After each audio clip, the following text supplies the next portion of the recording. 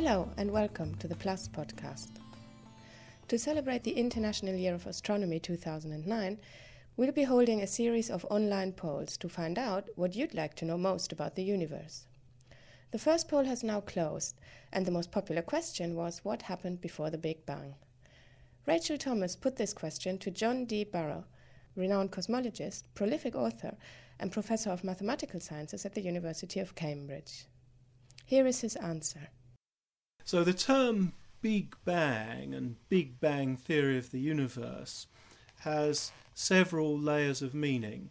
What most astronomers mean by referring to a Big Bang theory of the universe is simply the idea that the universe is expanding as Hubble first discovered.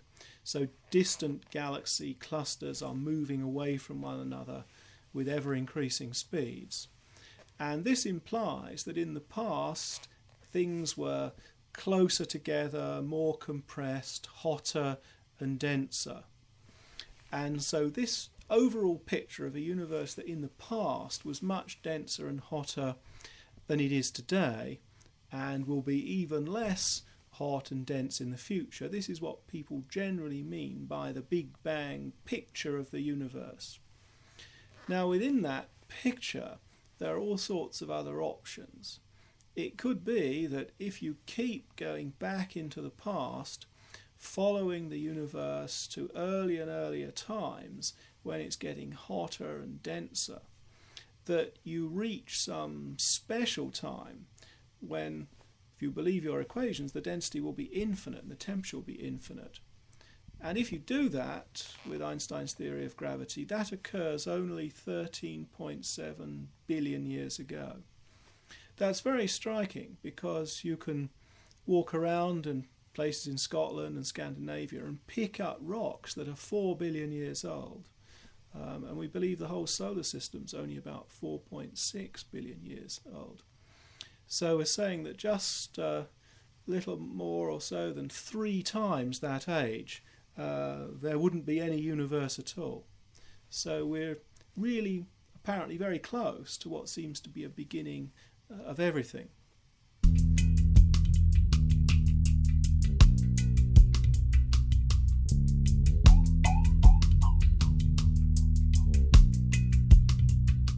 Well, that's where you start to worry, because this having a prediction that something is infinite often signals to scientists that what's happening is that not that something's really become infinite, the universe had a beginning, but the theory that you're using to make that prediction has sort of reached the limits of its applicability.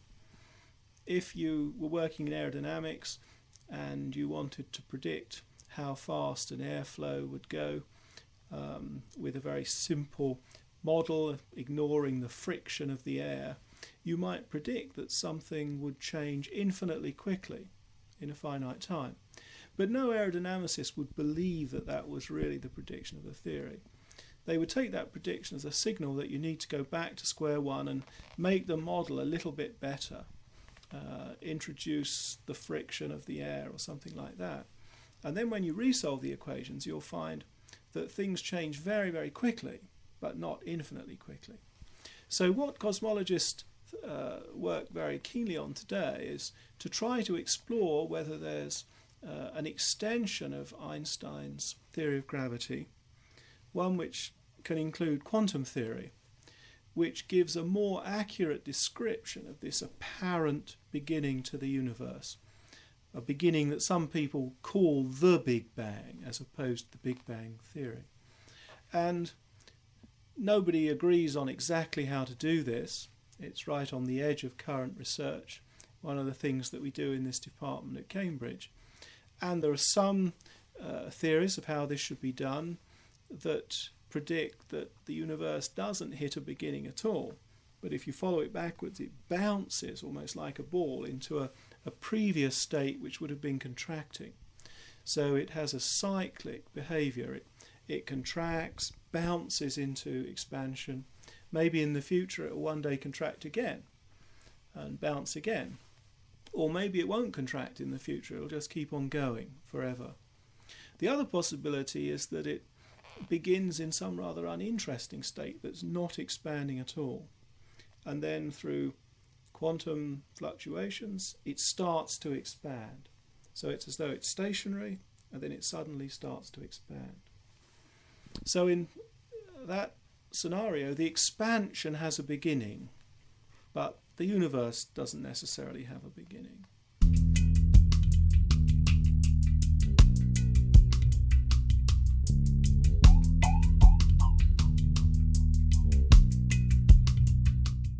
Much more exotic possibilities have come to light in the last 10 years, and they're usually associated with the idea of a multiverse, that in some sense our universe might be one of many possible universes, or more accurately that our part of the universe is behaving differently to other parts of the universe. So you imagine that you have an expanding universe which is expanding in very different ways in different places. And in some places it's rather cool, like the bit that we live in, but elsewhere it may be much hotter. And some parts it may be collapsing rather than expanding. And if the universe is infinite, there's no end to the amount of variation that's possible. And what has emerged from this type of scenario is that there's a theory called the inflationary universe, which explains rather well why our universe has many of the properties that we see it to have. And all this inflationary universe theory requires is that in the past of our universe, in the very, very distant past, there was a short period of time when the expansion accelerated. And this has all sorts of consequences. It makes the expansion very, very close to the rate that we see today. It can generate lots of the little fluctuations and differences in density and temperature that we also see today, and some of which turn into galaxies and stars. So this is a nice theory. It makes rather definite predictions about the pattern of those fluctuations. So we can test it by observation using satellites, and it's passed all the tests that we've set it so far. It's a very good agreement between observation and theory.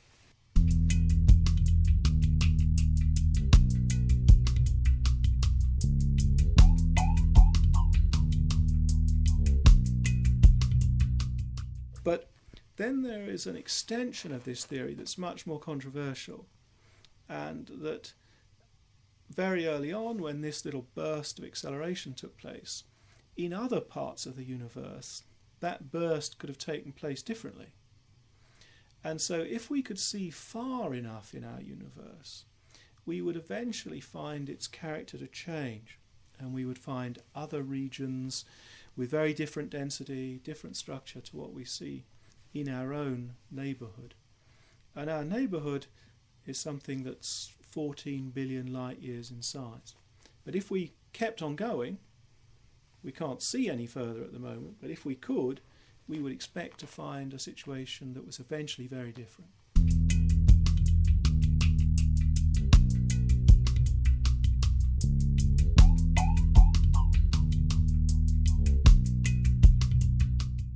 Now, the next aspect of this that was discovered is that this surging of the expansion early on tends to create conditions within each piece of the universe for this process to be self-perpetuating.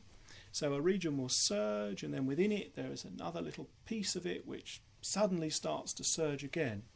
It's like a foam of bubbles, where each bubble then creates some more bubbles that expand some more. And you should think of each bubble in the foam as being rather like the whole of our visible part of the universe today. So we're sitting in one of the bubbles of the foam. And if we could go far enough and get outside our bubble, we would run into another bubble in the foam where things are different.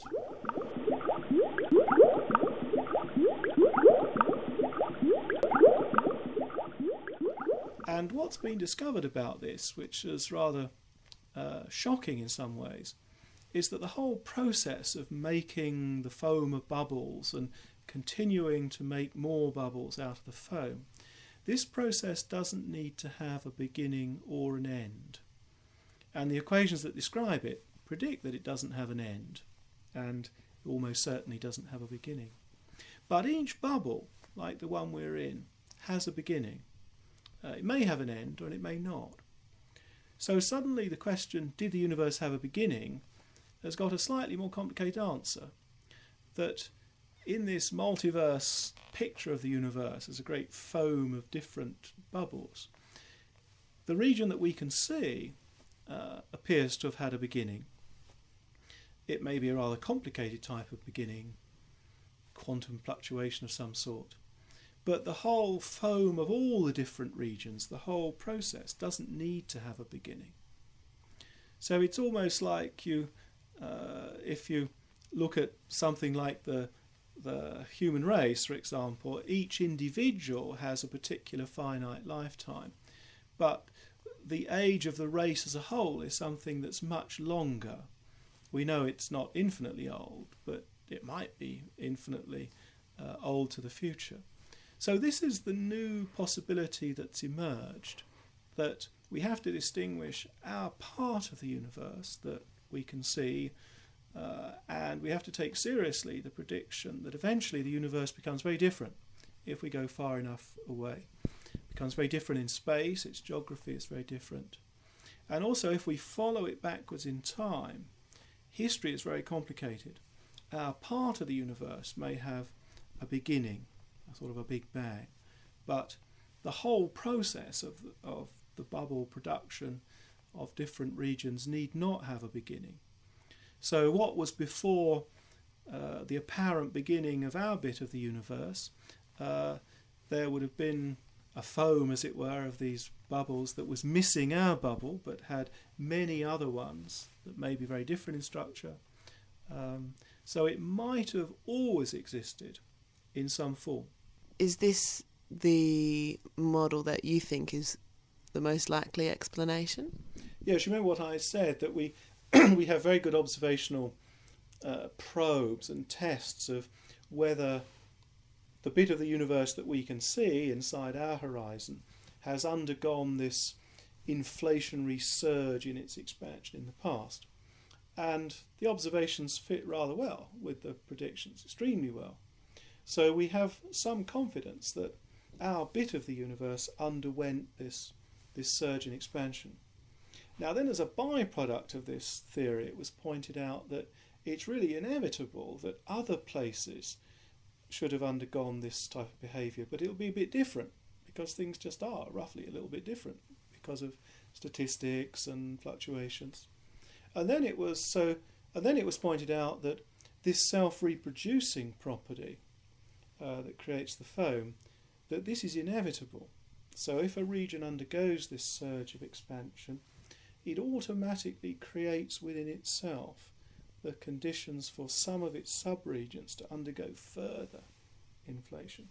So this was something that people didn't go out looking for, but Alex Vilenkin and Andrei Linde, working in America, both found this phenomena to be a consequence of this simple model.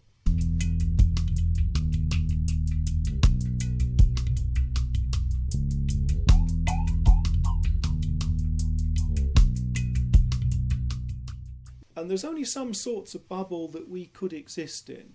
So bubbles that only last for a second are no good. We could only be in one of the bubbles that's really rather long-lived, that lasts for at least about 10 billion years, and so gets very big, because you need that amount of time for stars to form and stars to provide elements like carbon and nitrogen and oxygen in order to make something complicated like life. So there are only some of the bubbles that we could expect to find ourselves living in. We're not going to live in bubbles where the temperature never falls below 3,000 degrees. So we have to be in rather large bubbles that are rather old. They've cooled off a lot, so they are rather dark, they're rather cold. And so there's an interesting ongoing problem that's unsolved, to try to work out the probability that you'll get bubbles with particular characteristics. So what's the likelihood that you get a big old bubble of the sort that you need for life? So is it fantastically improbable? Is it really fairly probable? Or is it just sort of in between? So this is one of these problems that will probably be solved. So it's really a mathematical problem of trying to formulate probability in this rather complicated situation.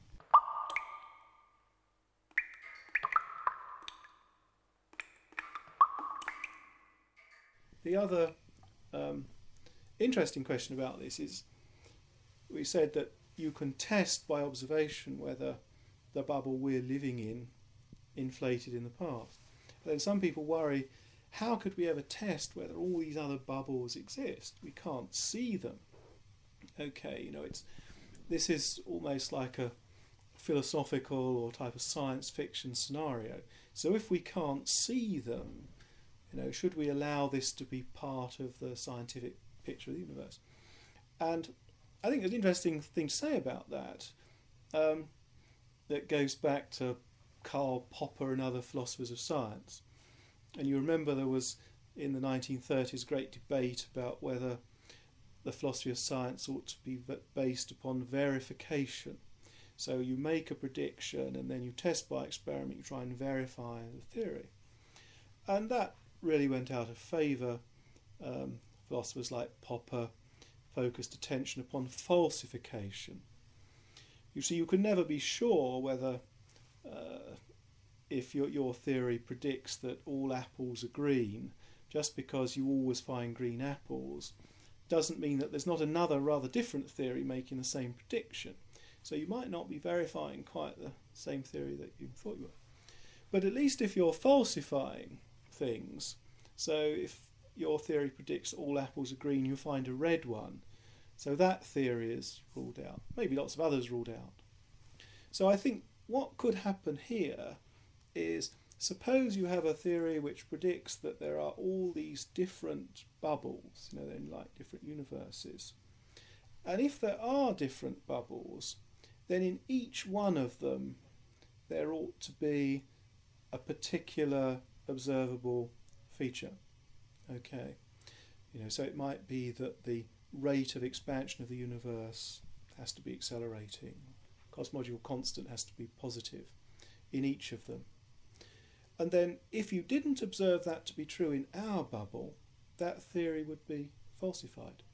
So it's possible that a theory that predicts that all the other bubbles, all these bubbles exist, makes predictions of something that should be occurring in every bubble that we don't see, in which case we could rule the theory out.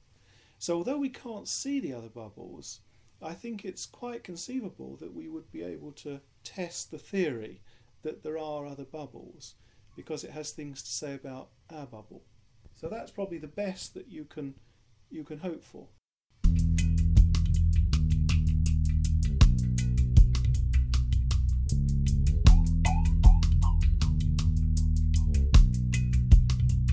Well, we hope that answers all your questions. We also asked Burrow what he, as a cosmologist, would himself most like to know about the universe, and this is what he had to say. Well, as I mentioned just now, we discovered only a few years ago for the first time that today the universe is accelerating, expansion is accelerating. And this is the behaviour it would have had during that early stage of inflation, this surge of expansion.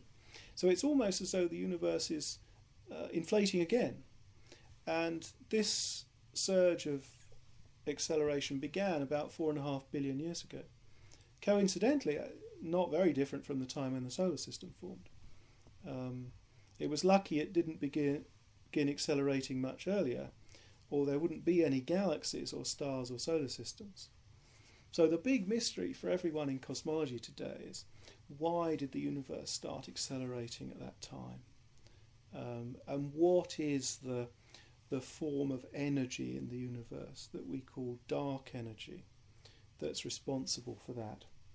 It's a form of energy that has a repulsive gravitational effect. And this is clearly what's happening in the universe today. But we've no idea what the exact identity is of this dark energy and why it's come into play late in the history of the universe. if it's always going to be around, the universe will just keep accelerating forever. It will never recollapse. There won't be a sort of a big crunch in the future. The universe will just keep getting cooler, and more boring, and everything will eventually die out. So it's a really rather crucial question for what the future of the universe is, to identify this stuff, this dark energy. And this brings us to the end of the PLUS podcast on what happened before the Big Bang. You can read more in the accompanying article called What Happened Before the Big Bang on the PLUS website at plus.maths.org. And watch out for further opportunity to ask experts what you'd like to know most about the universe.